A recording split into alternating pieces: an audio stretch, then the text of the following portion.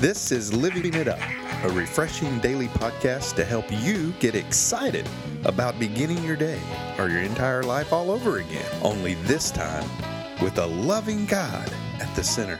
We hope you experience joy from listening and find yourself laughing and living it up on the way to beginning again. For more teaching and encouragement from the Neils, visit their Facebook page at Living It Up Beginning Again or their website at livingitup.org. Now, here's Scott and Teresa. Hey everybody, it's Tuesday and we're ready to begin again with you. But the gang's all here and we're back. Yeah. And thank you for joining us. We're just going to get right into this today. All right. We just want you to know that you can have joy during trials. All right. If that sounds too good to be true, well, it really does sound too good to be true because it's not a natural reaction to suffering. Joy is not a natural reaction to suffering, honey. It's not. No. So today we hope you'll understand and see why joy is the greatest source of comfort it can be during your suffering. Okay, and this is backed up by James 1:2-4. Yeah, it says, "Dear brothers and sisters, when troubles come your way, consider it an opportunity for great joy. For you know that when your faith is tested, your endurance has a chance to grow. So let it grow. For when your endurance is fully developed, you will be perfect and complete, needing nothing." And it's hard to just hear and go, okay, well, I'm just going to be joyful. And I just had news that, I've got cancer, or one of my parents is about to take their last breath, or we lost our job, or I just left the courthouse because I just ended my marriage. Mm-hmm. Whatever the case may be, you hear something like this and go, I don't want to hear this. Well, don't turn us off because we really do want you to hear this. And one of the worst things I experienced in my life was when my dad passed away, and it was incredible the kind of joy that I had as in the midst of that sadness, because for me and for my family, my dad got his reward that day.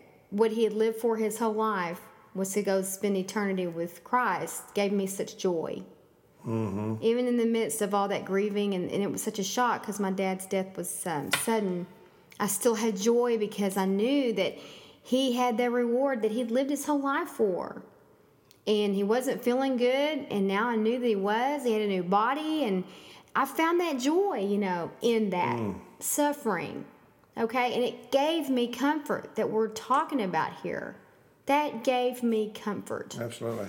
So we want you to be encouraged and look for those spurts of joy in the suffering, because they really are there. And that kind of joy I'm talking about can't be taken away from you. Yeah, and you know what? If you can also be a joy for those who are hurting. And I would not recommend someone, who's going through a really horrible, painful ordeal for you to read the scripture to them, right away. Mm-hmm. Okay? But what you can do is be joy to them. Mm-hmm. Sit down with them. Tell them, you know what, man, what you're going through, it stinks. Mm-hmm. But you know what, man, I want you to know something. I'm here for you. If you need to talk, if you need to cry, I'm here for you. Or if you just want to be alone right now, that's fine too. Mm-hmm. But you can be that source of joy that then they start learning as they start healing, that, man, I tell you what, that lady was a lot of joy to me, man. They didn't have to do that. Mm-hmm. And what do? They start focusing on the joy that was coming out of that situation rather than the horrible situation. Mm-hmm. Mm-hmm. And so I know, man, I tell you what, I've gone through some things like that myself. Mm-hmm. I know you have too, huh? Like we just said about your dad. Right. And personal things, being injured and or being sick. Man, it's hard to find the joy in that. But there's one key thing here that we got to remember. And when I get to that place where how many times have we said I feel like I've lost my joy? I realize I need to get quiet before the Lord. That's right. I need to go spend time with Him. I need to talk to Him out loud about what I'm thinking, what I'm feeling, what I'm going through. I need to get into the Word, and my joy will come back. Yeah. And He's always there. He is. He's always there, and that is the real joy that we're talking about here that you can find in the midst of the suffering. That's right. And again, it cannot be taken from you. It can't. I mean, you can. How do I say it? You can tell it to get away, but it can't be taken away from you. Okay, God will never take joy away from you. Okay, He loves His children and He wants us to be happy, and He cries more than we do when we're going through horrible situations. He didn't cause it, but He can be the one that can cure it. You know, and we've had really some great opportunities to see the strength in people and the joy in people through horrible situations. And we just, Teresa and I, kind of look at each other and go, "My goodness, man, the joy that they have right now is." Well, when we're with Him, it's infectious. Unbelievable. Yeah. You know, like we said in a previous podcast, a little girl that was 9 years old and was born with a horrible disease. Was basically, you know. She was battled for her life every day from the day she was born. And because of that, and the husband seeing the mom be so devoted to her with such joy, brought him to Jesus. You know? And so at the funeral, you know, the eulogy that he gave was heart-wrenching. But it was so joyful. Right. Because of his little girl, he came to Christ. Yeah. Well, and she brought them so much joy. Oh, man. She was, in the beginning, they weren't so sure how they were going to do it. But boy, it took them to another level with the Lord. She always smiled. Yeah. Always had a smile. Couldn't talk. Couldn't communicate. Couldn't walk. Yeah, but you know what? She had an infectious smile. Yeah. That's what everyone talked about. What a beautiful smile she had. Well, she just radiated with Christ, you know, just that wholesomeness, that purity. Just joy. When people say, you know, well, now she's with God, now she can run and talk and all this, you know, and she's perfect. But you know what?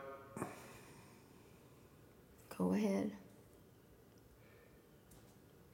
That dad showed everyone at that funeral that his little daughter was perfect anyway. You don't have to have 2 arms, 2 legs, okay, to be joyful.